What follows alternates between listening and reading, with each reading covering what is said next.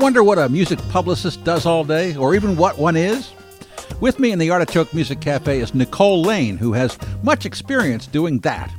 I know publicists. I get 100 emails a day from them. I chose NIcole because she's so good at it, as you will see. She works for Chamber Music Northwest, but she's done work for multiple genres of music. The job stays the same no matter what. And what is the job? Meet NIcole Lane.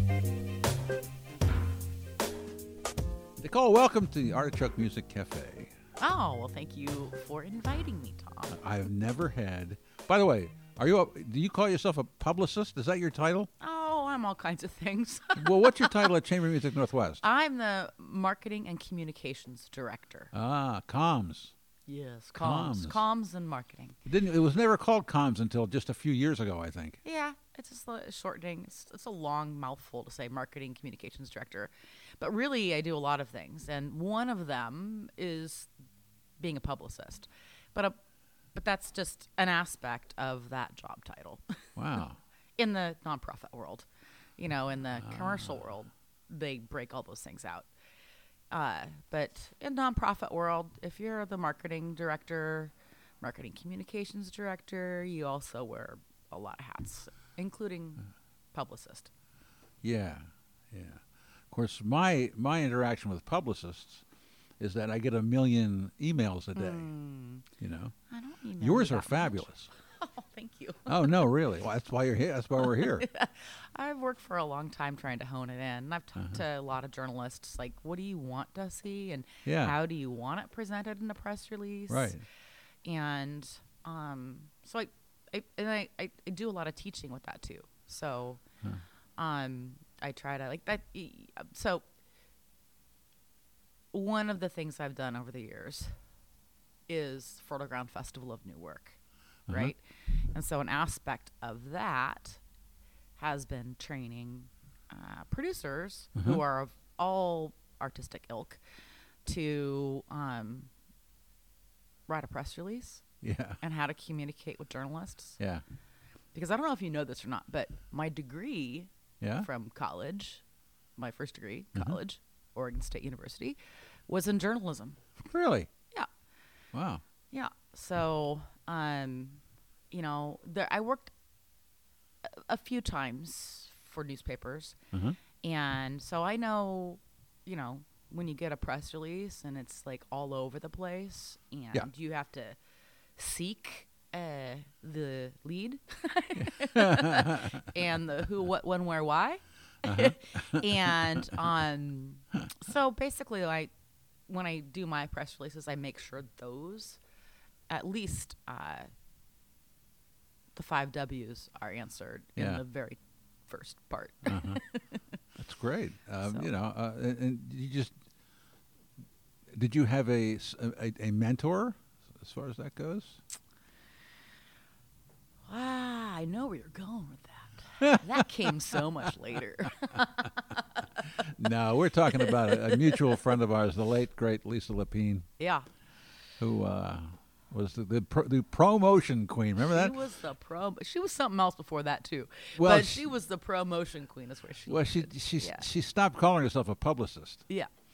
A pro, P-R-O, then it was a dash promotion queen, wasn't that it? Yeah. Well, the thing is that she was so much more than a publicist. Yes. In that she's also a consultant.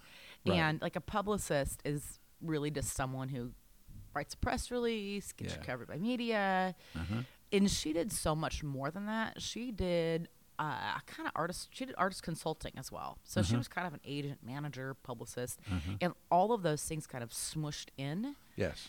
I met her in 2004. I believe it was 2004, and she just pretty much. Let's see, what was the name of that? PDX Creative Women's. There was a women's group, and it was called something, and I can't remember right now. But I think it was PDX Creative. I remember that. And it was like all a bunch of women who were in the arts, and we covered a lot of different aspects of that, from being musicians to being publicists to being whatever. And I don't think that's where I met her, but that's where things really got interesting. That's where I met like Paula Sinclair and Raina Collins and like a whole lot of Mary Beth Felker. I mean, really great personalities in the mid 2000s. Uh-huh. But yeah, so I met Lisa, and it was immediately, we loved each other, and she just took me under her wing and taught me how to be a publicist and promoter who was full of integrity, as opposed to like slinging things. Yes. And it was okay to not be like cut and dry. It was okay to actually show your emotion and your enthusiasm. Sure. And she did that so beautifully. And so what I used to call her was my mentrix. So she was my mentrix. And she taught me how to do that with intention. Where before, I was, my first PR job was the Portland Rose Festival. Wow. And I was just an intern or whatever. But it was a really exciting summer. I promoted the air show. And then, ran off to Texas with my boyfriend, who became my husband. He was Air Force pilot. And then I just went to a series of mostly nonprofit jobs. Went back to school, got my teaching credential, taught middle school for a few years. Wow. Which I love that age. Really? Yeah, I taught all kinds of things too.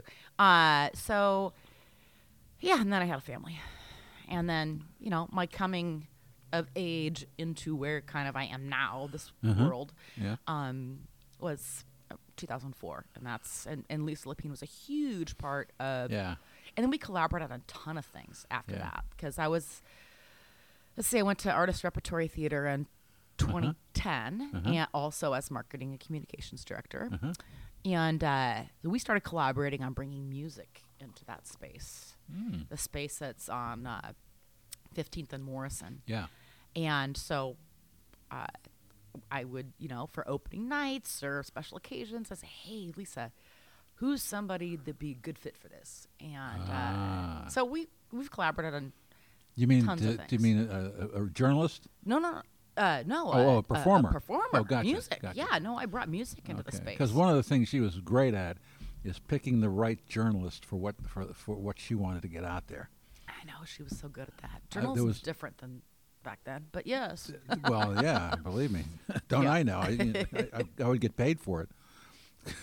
I know. I was actually just thinking about how things have changed in the past 10, 15 years. Well, I met her in 1998. Oh, wow. Long time. Because I'd only been here less than a year. And I was writing for the Oregonian, and I had a radio talk show on whatever 6:20 a.m. was back then. Yeah. What was that? Well, let's see. Now, it was it had been something else, and then they gave me they moved it from where KGW is. It was in the same building with Kink and some other and KGW, and then it got sold and they moved it and down to Macadam, and that's when they hired me. And it was funny because I gave them all my resumes, gave them my tapes, and they hired me for the wrong job. So the week before I was supposed to start, they give me this rundown. I said, "Wait a minute, this is news. I don't do news. I do talk." And they went, "Oh, well, just give it a try." So my first day, it was a 6 a.m. thing, and it was a Saturday. Ew. So I was the only one there. Oh God. Right? I mean, I knew what to do, but I walk and I find out that Princess Di has just been killed. Oh no! And I didn't care. I did not care. I have no connection with the royal family, for Christ's sake. I'm Italian. And so I sort of brought that attitude to the newscast because it wasn't, I wasn't a news guy, Yeah. I mean, I had produced news for TV, but this wasn't not supposed to be it anyway. Yeah. So about 40 minutes in, they brought somebody in to do it with me. Oh, wow, that's funny. And after that, they just gave me my own talk show. Yeah. And which That was the same station or space as Carl Wolfson, right? I don't know. He wasn't there when I don't Okay. actually. I don't think so. It could have been, but I don't know. All Anyway. right. I just remember going and visiting with him on at a place on Macadam, and I can't remember the name of the station. There were several radio stations on the okay. right there. They're all Entercom at the time. Yeah, I don't know what Intercom, they are. right? iHeart Radio now, whatever Yeah. it is. Anyway, It's changing. so that is apparently where I met Lisa. Neither one of us could remember exactly how, but she immediately started feeding me stories. Immediately. Of course, I hadn't been in town very long. She introduced me to everybody. Perfect. She does that. Yeah, and those introductions, remember? Oh yeah. She would like tell your life story. You had to stand there and listen to her tell your life story. That's so funny. I forgot that I learned that from her. That's what I do. Do you do? I totally do.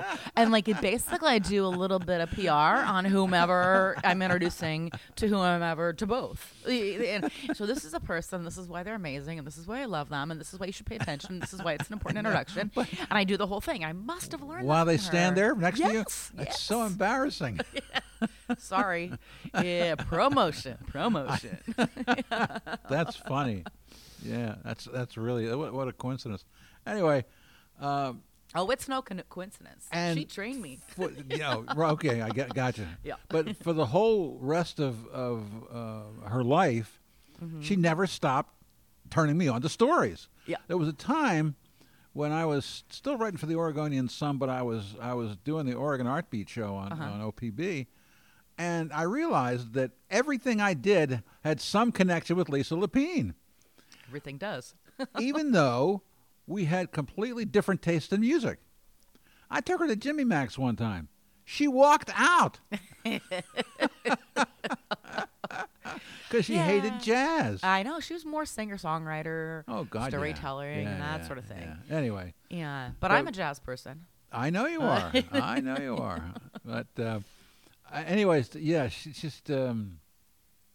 was the greatest publicist ever in this town. Ever. Absolutely true. Until you came along. Oh, right. No. I did it. I did music, scene music for a short amount of time. So What do you mean?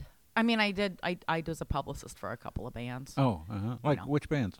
Barons and Trees. They were around for like 2-3 years. Really great. What was his name even? But it was a long time ago. Wade McCollum, he had, an album. And then, I was really into theater. I started a theater company with Wade McCollum and Juliana Jaffe and Lindsay Lucas, and a couple of friends that are still good friends of mine, them, and Marshall Lepley and Michelle Cheney. And we started a theater company, and there was quite a lot of music in that. We did. Do you remember the big musical the musical that Wade wrote? I'm sure you came to it. I'm sure. I know that Lisa helped me a lot with that, but that was a big thing. It was on the way to Broadway, but it didn't go. But he's now on Broadway, Wade McCollum. So so I did a lot of PR around that. That's where I got back into PR. Was through that Let me theater ask you company. this.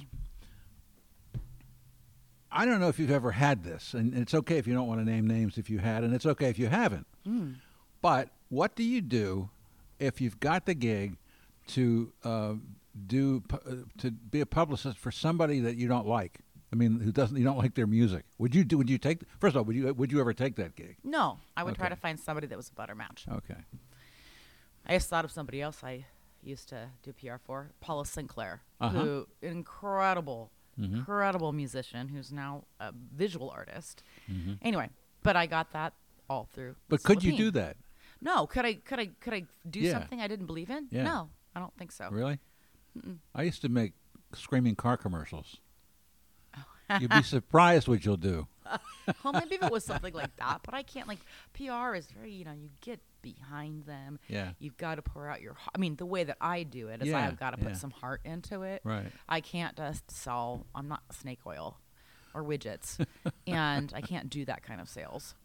So it's sales, is it? Well, it is sales. PR. Is it? Publicist. Okay. Yeah. You're you're selling a story. You're selling the story of the music, of the musician. At least that's the way that I look at it. It's a story. You're selling a story. Sometimes you're selling like what's past about, what the famousness or whatever of the musicians. Yeah. And sometimes kind of, what it is. What I always used to like to do is figure out what the heart of why they wrote this album or the music, and really kind of plumb that to try to pitch stories. All right, let's give it a try. You have something with you here from Chamber Music Northwest. Yes, Chamber Music Northwest. So let's pretend. Oh, golly. You told me not to prepare, Tom.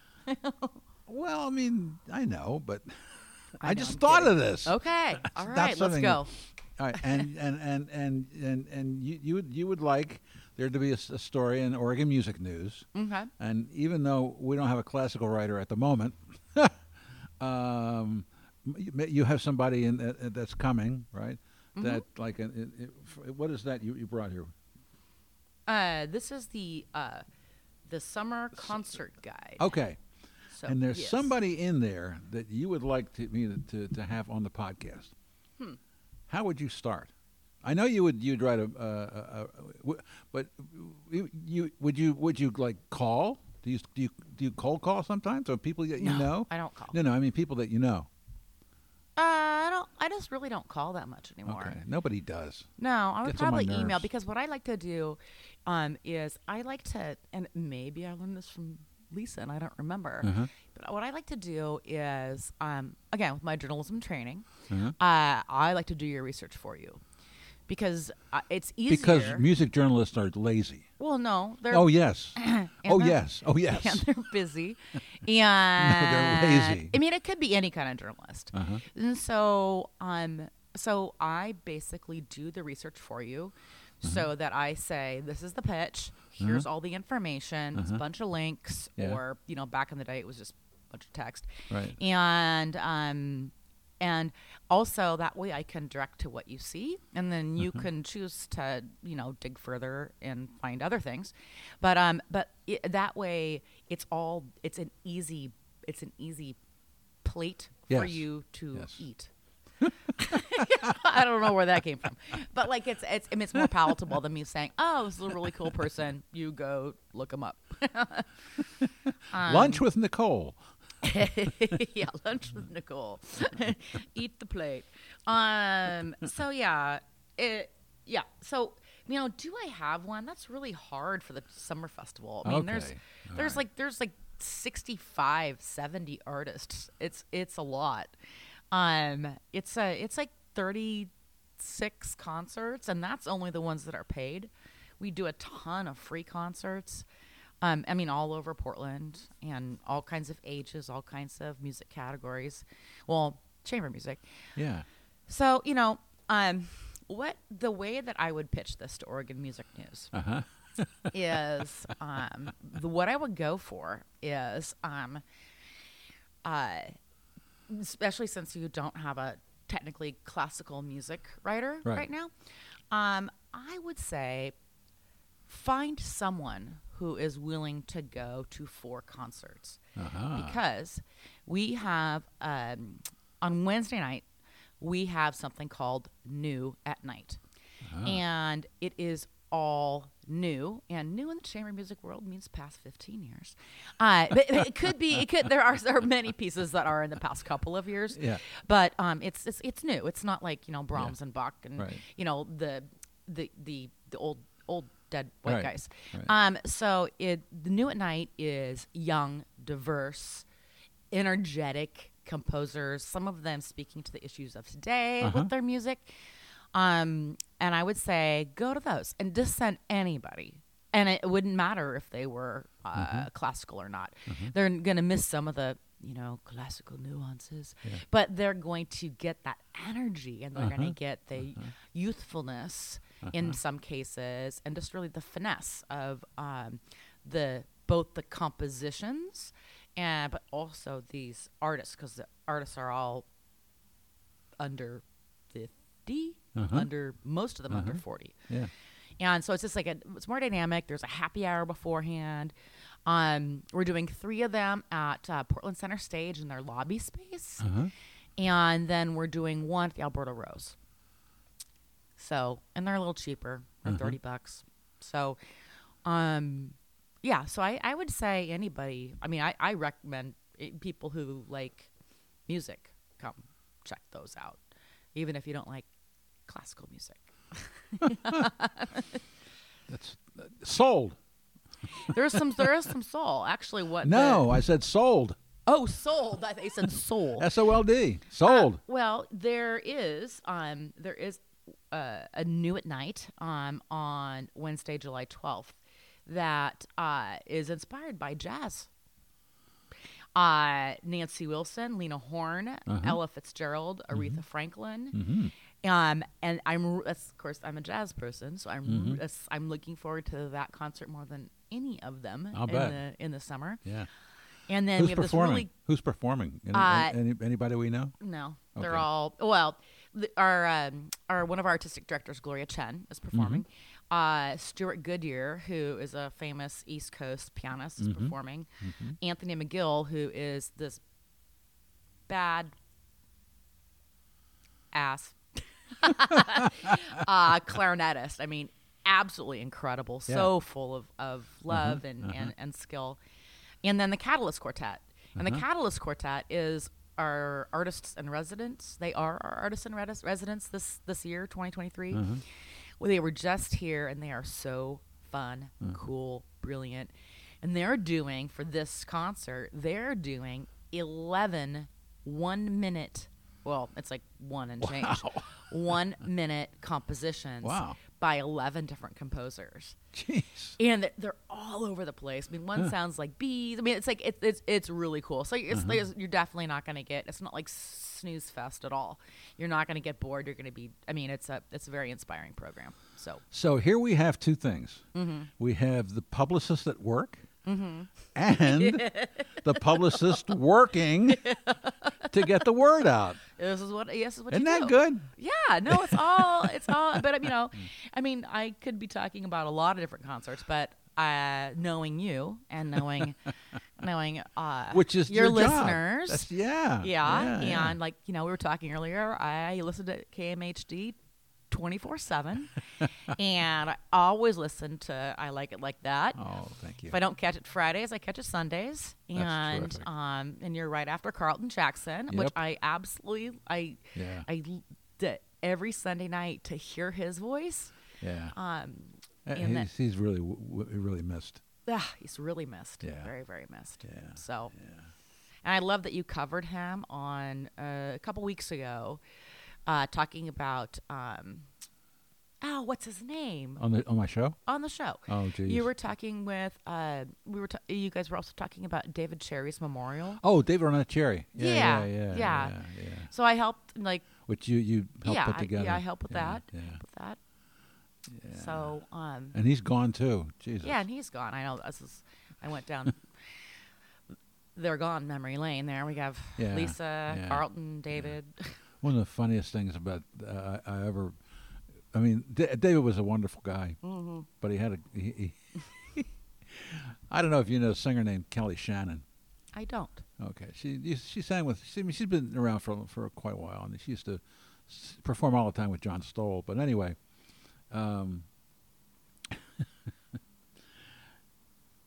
We were in the back room at Jimmy Mac's one time where the pool table was, and David Arnett Cherry prided himself on his pool playing. Really? And she beat him, and he stormed out of the place. It was great. Mr. Peaceful of all time, the most peaceful soul on earth, got really pissed off when Kelly Shannon beat him at pool. Very funny. That's funny. Anyway, so first of all, it sounds like a great festival. Or what? It's not a festival. What is it? Well, yeah, it is a festival. The summer festival. Okay, it's a big. It's a 5-week festival. Terrific. And lasts. Starts June 24th and lasts for 5 weeks. I wish everybody could watch you tell me this, Why? This is one time where I wish we had video. Because you sparkle with this information. You're so enthusiastic, and it seems to be real. It is real. I understand. pouring my blood, sweat, and tears into this festival like 7 days a week. And I'm learning so much because, I'm a theater person. Yeah. And I'm a jazz person. Yeah. Not that I don't I grew up on classical music. Like, I like classical music. Yeah. And I didn't really know the difference between classical and chamber music until I started there. And it's growing on me. I'm learning a lot. It's a very different world than the theater world or the indie music world or any of that, or jazz, certainly. Right. It's very, although it's not that different than jazz. So you think Correct. about, so for me, I try to look at something that I don't understand to figure out, or at what I don't understand with things I do understand. And so chamber music, it's a small group of musicians. Right? It's not like a big orchestra. I mean, sometimes there's chamber music can be all kinds of things. Sometimes there's a lot of people, but usually it's a small group of people. And so the thing that I enjoy about chamber music is actually watching the interactions between the musicians. Yeah. I'm still learning to understand the interactions, the musical interactions between musicians, but watching those players on the stage, like theater, work together, and then knowing, and so understanding that, that in theater, in a play, you have stage partners, and you have relationships that you're trying to establish and communicate, and it's the same thing in chamber music. And so then I take that to like jazz, which I love to go see live jazz. And part of it is like, well, I really love the banter also, but also just like watching the musicians communicate between each other. It is the same thing in chamber music. It's just a different kind of music. And they're not improvising. That's the and they're not improvising. Well, sometimes there is improvisation. We had a pianist last year that was improvised almost everything. Amazing. So, but no, normally there is a score, and they, but even within that, there's breathing room in how they play. And then that's the fun thing, to watch them do something that is clearly kind of like their way of playing it. It must be really rewarding for you, because you have all this experience and you've been doing this a long time, to jump into a kind of music and a world that you weren't really a part of. I mean, you might have been a part of, but you weren't. It wasn't really your thing. So that learning curve must be really fun. Well, it is. Yeah. Most of the time, it really is. Yeah. Because the thing is like, it's like, oh, like old dog learning new tricks. Yeah. I I wasn't going to say that. But. Yeah. But I could have stayed in theater for forever, and I still know a lot about the interworkings of the world of the theater. But it didn't. I mean, this is a challenge. It's a challenge for me to like figure out how to scaffold the things that I know in the arts forms that I've known. Because with Fertile Ground, I covered all kinds of art forms. Yeah. And but really to dive deep into classical music / chamber music in the classical music scenario has been interesting. Because I don't not like it. I've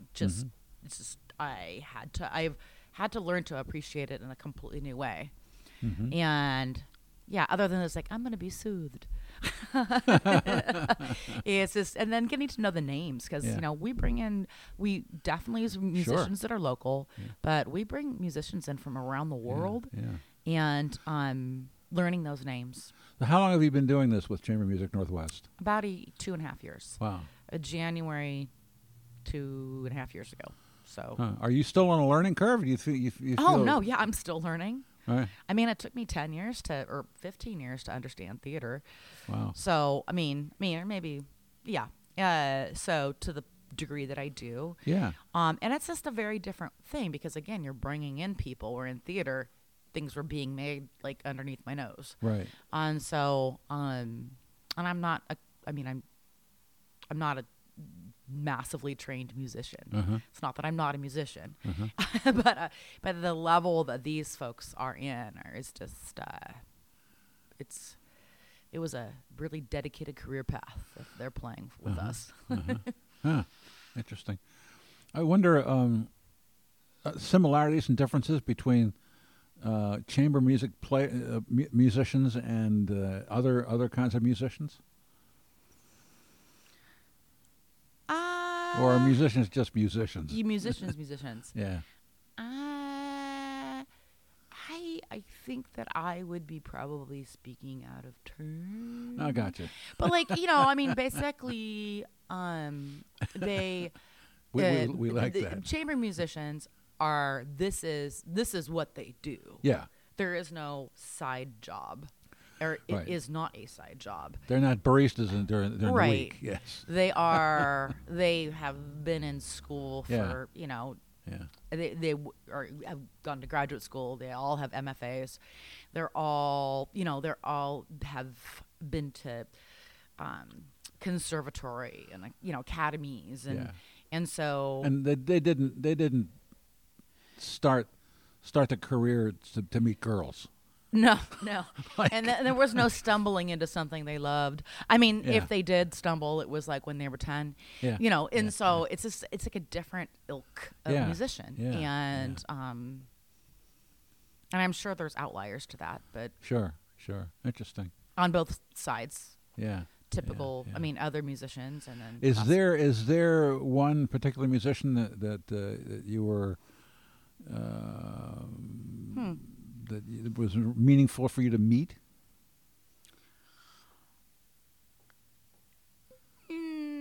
Not really. I mean, yeah, I know. Not really. Okay. I mean, in terms of chamber music. Yeah. No. Well, my Okay. favorite. I mean, me meeting a musician would be Michael Franti. Really? So yeah, I Huh. completely lost my words. Yeah, you sing my heart is what I said to him, which was like I completely dorked out, and I'm Wow. not that kind of person with famous people. I'm just not. I understand. But with him, I was same thing happened to me when I met Earl Palmer, you're just like, the great New Orleans drummer. yeah. The guy who was the big beat. I actually asked him for his autograph. I couldn't believe it. I never asked people for autographs ever. I know, like. And and that was 15 years ago, and his autograph is still on my refrigerator. Nice. Well, it's so funny because I'm not an autograph person. I'm not. No. I've known lots of like really pretty famous people over the years. Yeah. And I just don't really. I don't want that relationship with them. Right. And so, I just whatever. But Michael Franti, I completely like melted into a puddle. And I've met him 3 times. Wow. Yeah, because he sings my heart. All right. Okay. But with chamber music, it's a little different. It's those that caliber of musician, or that culture, the culture of Yes. classical musicians Right. is just different than Yes. musicians other Yes, musicians yes. or actors or Right. any of those things. Yeah. There's a much more. I was just talking to someone recently about this. There's much of we called it in theater upstairs, downstairs. Uh-huh. So there's the production side and the operation side, Uh-huh. and then there's the admin side and the box office and all that kind of stuff. Yes. And with what I've observed with chamber music, and I Mm-hmm. don't think that it is necessarily. I think it's changing, and I don't think the musicians really want it to be like this. But they basically keep to the Uh-huh. side that is with all of their compatriots. Gotcha. And then the admin people kind of Yeah. stay on their side. Yeah. Well, they speak a really unique language, don't they? The musicians. Yeah. Yeah. Yeah, and they have to. There's no fudging. There's Yeah. no not that improv is fudging, but it's a different kind of thing Right. than like following all the notes exactly, or somebody who's Yeah, a big yeah. classical music nerd is going to freak out. And it's not like the classical musicians have spent their entire life honing their skills and playing these very difficult pieces. They're finding perfection. And it's not like 4 guys in a garage who happen to have a hit. Yeah, no, it's so interesting. It's like it's very, very different. Yeah. But I think the feeling of being a musician and playing the music is that same high. So I think it's the same high in that way, and I think that the way it's absorbed by an audience member, a listener, is the same thing. Yes. It's the same thing. It's speaking to you in the way except no crowd surfing. Yeah, no crowd surfing. I don't know. Wouldn't you like to see that in a chamber music concert? Yeah. Just that would be funny. It would be really funny. Well, maybe like Penderecki or something. You know? Yeah, we had George Crumb. We played George Crumb last year. There you go. With over 100 percussion instruments. Oh my God! It was insane. It was crazy. Like we had to move. It couldn't be on the stage. We had to put it on the floor at Reed. Wow. And it was just like, it was nuts. But like, and I don't know if you've ever looked at his scores, but they look like pieces of art. They look like art. Yeah. So yeah, maybe there'd be some crowd surfing with that.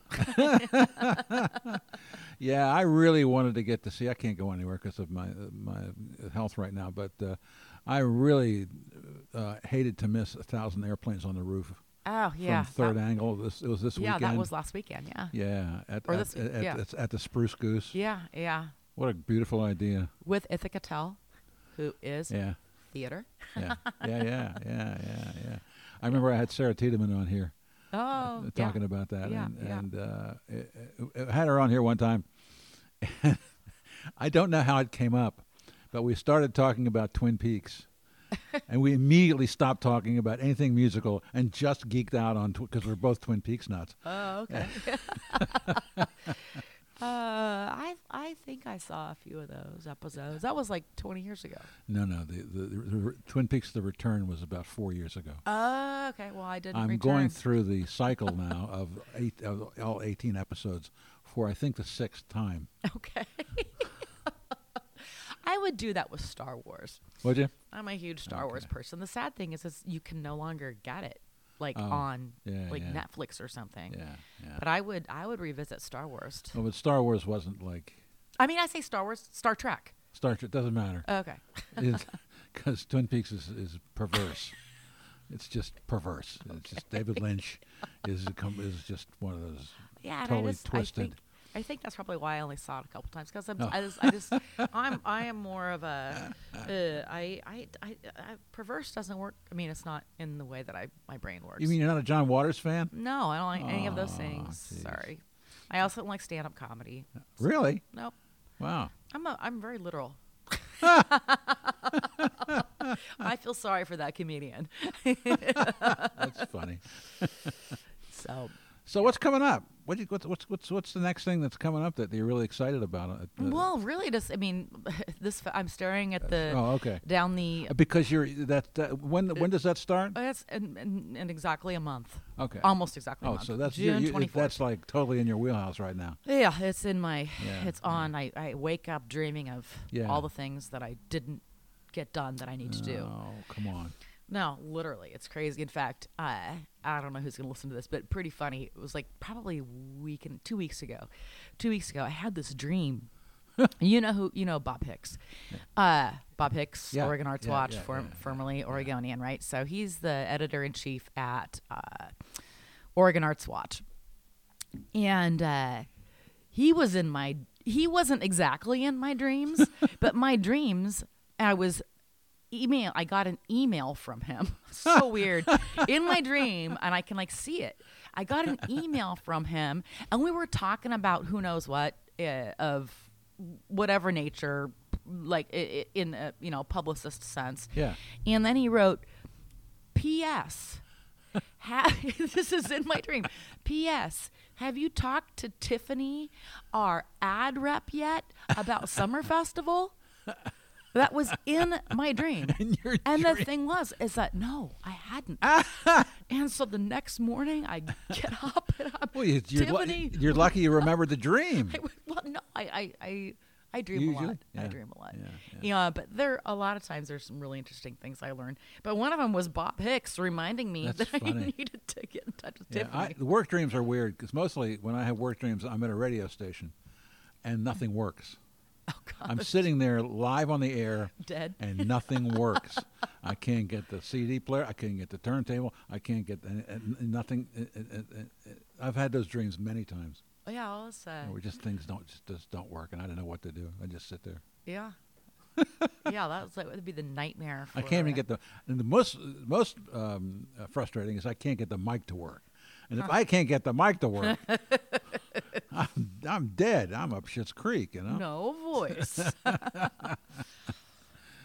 Well, I was thinking about this interview, and I was thinking about how much I love radio. Really? And I Yes. don't know that everybody still listens to radio. I I know. do. I know. And I'm kind of a big, it's like I don't read newspapers anymore. Mhm.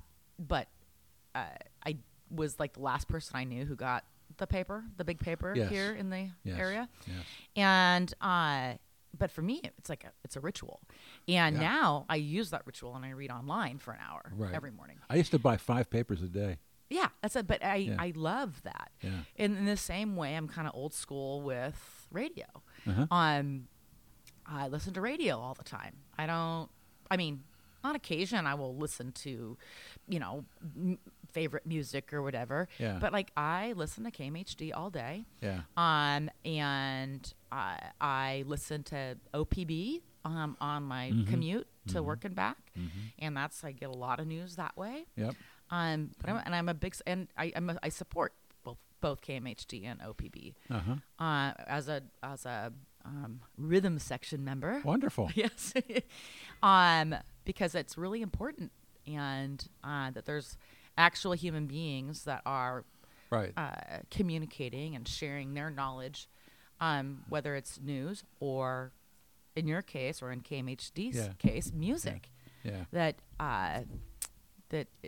you just probably wouldn't have in your personal collection.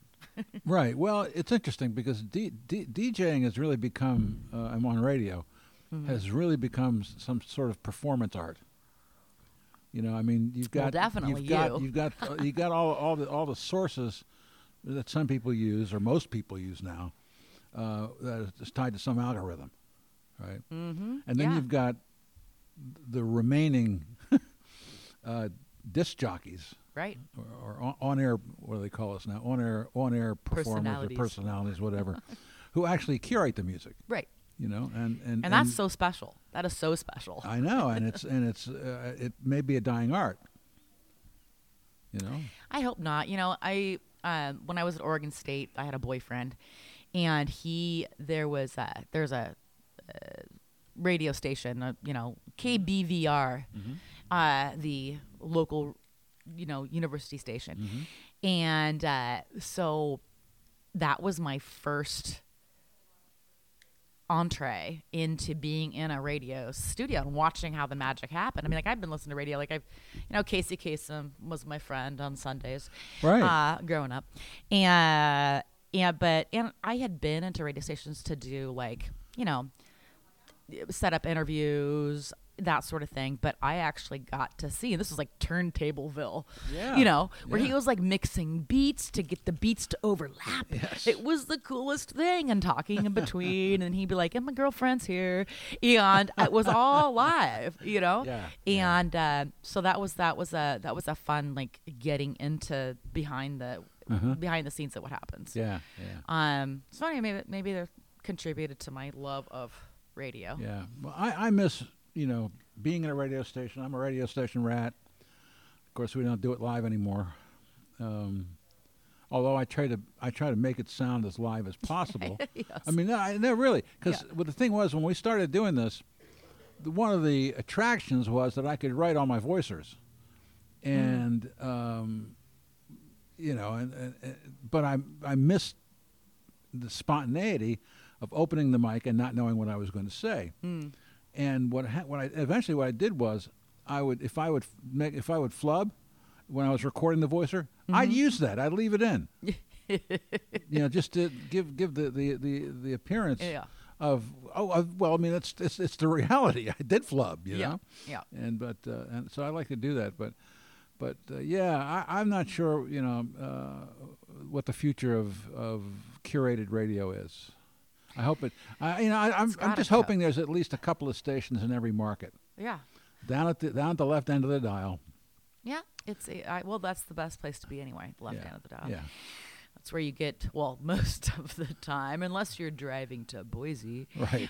And then you get all kinds of things. Yeah. Your son just graduated from Boise, didn't he? I just saw it on Facebook. Yeah, Congratulations. Yeah, thank you. He moves in tomorrow. To my house. Oh, no. No. It's good. It makes me super happy. This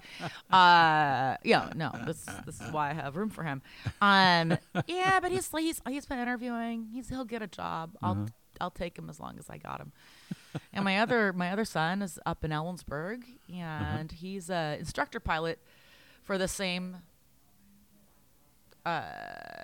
school that he got his degree from at Central Washington University. Pilot, like airplane pilot? Airplane pilot, yes. Wow. Well, his dad is an airplane pilot, so it's always been his dream. Jeez. So, yeah, crazy. Lucky you. Kids, they're doing wonderfly, and I am lucky. Well, you're lucky in that you really like him moving back in. No, I will. I don't know. Ask me in a couple weeks. Probably he's gonna be in the downstairs, so I'm just gonna close the door. And, That's good. Maybe I'll feed him. But I got the summer festival coming up, which is like, I mean, I try to take Sundays off, but where is this festival going to be, by the way? Oh gosh, it's everywhere. We're a couple days a week at Reed College in the Call auditorium, and that's just a great place because you be sure to get there early. It's like a picnic beforehand. Oh, nice. Yeah, you can get food. Chamber music tailgating. It is. It's total chamber music tailgating. I would have to use that. No, but there's these picnics beforehand. Yeah. And, we have whenever we're there, we have preludes. And so there's some kind of music happening beforehand. And then you go in and see the music. And this year, for some of the programs, the theme is poetry and music, which is AKA lots of vocals. So, because there is poetry in like the notes, but this is more literal. And but on all of the concert programs that have that kind of music, we're bringing in, we're supporting local poets. And a local poet will do a poetry prelude. Nice. So like Kim Stafford's going to come, Renee Mitchell, so a lot of really great names, Alicia Joe Robbins, a lot of really, wonderful poets who are going to do a reading before the concert. So it's a full meal deal when you come out to read. And then we also have 4 concerts at the Reeser out in Beaverton. So and that was a new venue to us last year. Nice. We're at the Alberta Rose one night. Yeah. We're at Portland Center Stage 3 Wednesdays for those new at nights. We're at Lincoln Hall every Sunday at 4. Wow. And then there's 3 noon times in the recital hall there at PSU. So I don't recommend getting into a relationship with a poet. Why? They know too much. And they know too much about you.